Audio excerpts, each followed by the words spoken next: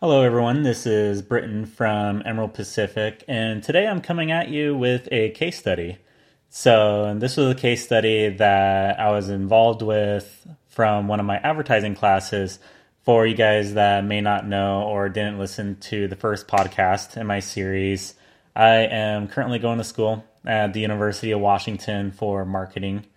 And I started off with like computer science, and it's a whole long story. Listen to the first podcast if you want to know a little bit more about what happened there.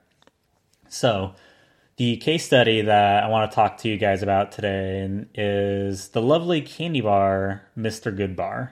So, Mr. Goodbar is an interesting case where it's a candy bar that came out in the mid 20s and it was distributed by Hershey's. Well, it wasn't really distributed by Hershey's at first, but it was something that Hershey's came out with and didn't necessarily want their chocolate bar for some odd reason associated with peanuts.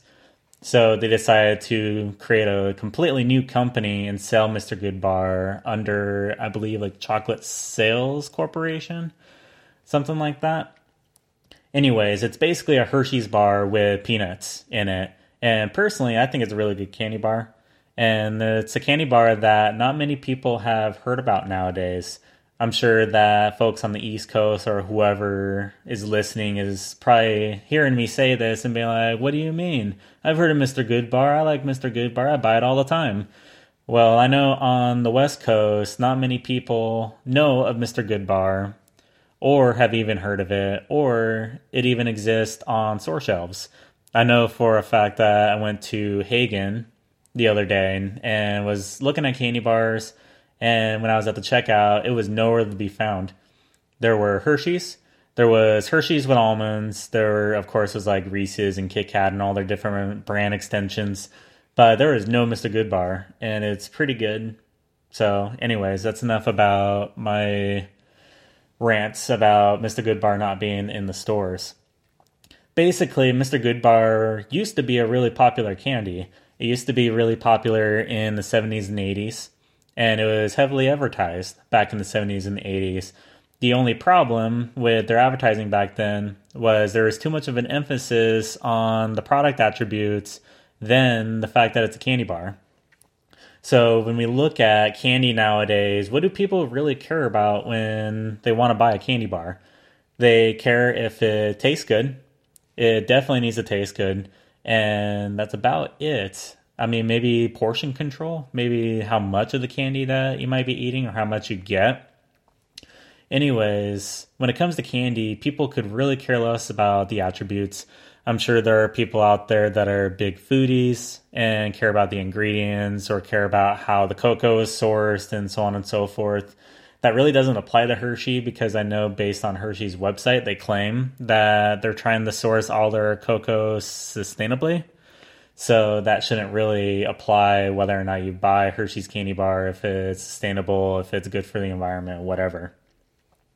So when it comes to Mr. Goodbar, there's not really much advertising. There's not really much marketing. If you go to Twitter, if you go to Facebook, from what I've seen, there's no page or any accounts that are associated with Mr. Goodbar. The only accounts is like Hershey's. I haven't really looked in the Reese's. I'm sure that Reese's has an account because it's so popular.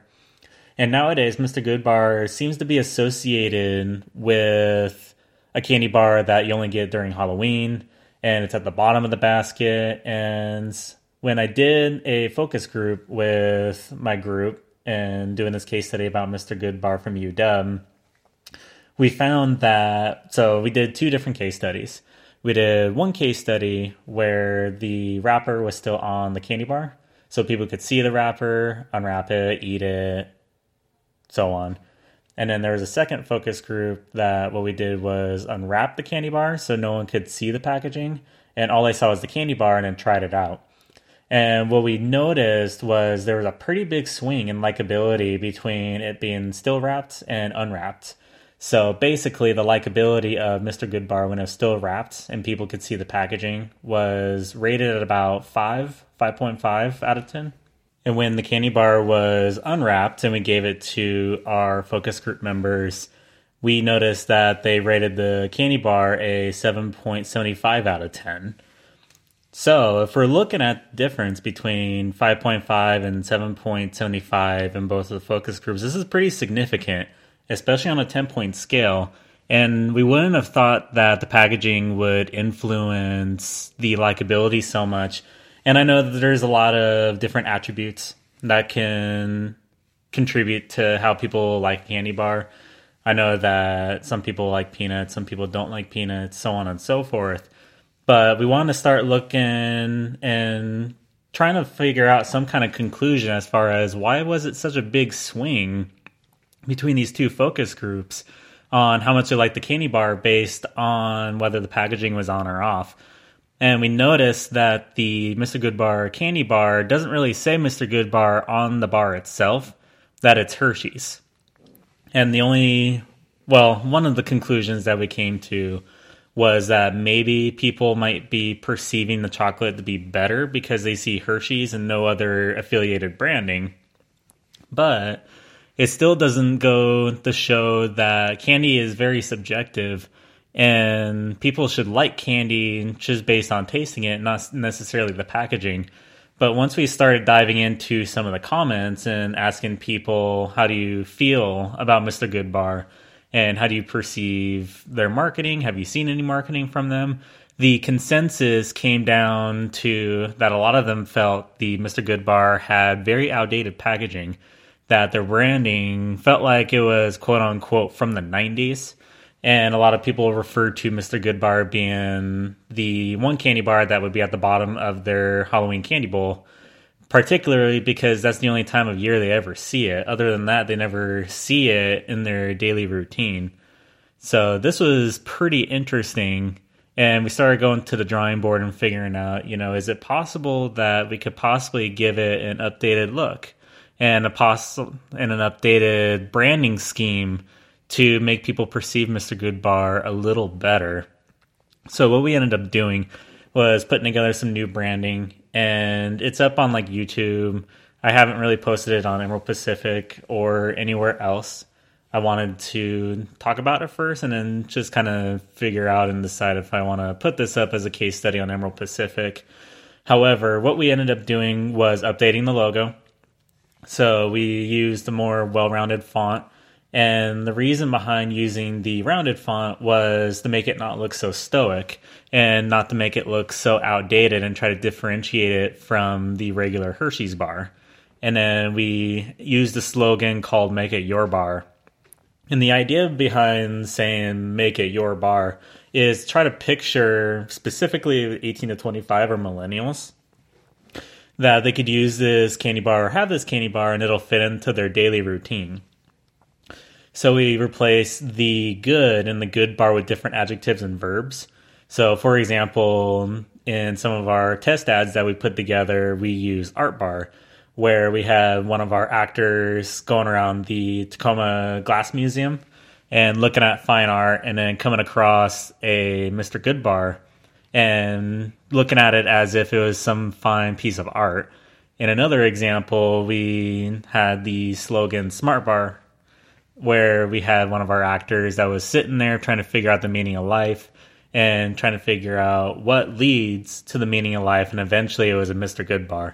And all of these ads are actually up on the YouTube. So if you go to the Emerald Pacific YouTube, there's a couple ways you can look for it. If you go Emerald Pacific on YouTube, or if you just go to the impactdesign.com, on the bottom there should be a link to YouTube. So you can take a look at it, you can comment on it, you can tell us whether you like it, whether you don't like it, whether it sucks, whatever. So we had a lot of fun putting these together, and I feel like it's a pretty feasible campaign. When it comes to candy, it's a very low involved product. So not a lot of people are really considering the benefits of having this candy bar over other candy bars. They're just eating a candy bar because it tastes good or they like the brand, so on and so forth. So we put together a lot of fun ads. We have them all uploaded. Check them out. And other than that, that's pretty much it for Mr. Goodbar. So I would love to ask all of you guys what you think about Mr. Goodbar. Have you heard of it? What do you think of it? Have you tried it? have you not heard of Mr. Goodbar in a very long time? I would love to hear some of your comments and hear some of your opinions about Mr. Goodbar and how it's positioning itself among all the other candy bars. And if you have any questions or any kind of topic inquiries, let me know at Britton@impactdesign.com, or you can go to impactdesign.com, submit a contact form, and let us know what you'd like to talk about or what you think about the Mr. Goodbar situation. Other than that, if you like this podcast, feel free to hit the subscribe or a like and let us know how you like this episode. Other than that, I hope to see your guys' comments, see what you guys think about the Mr. Goodbar branding, about this episode, and I look forward to talking with you guys soon.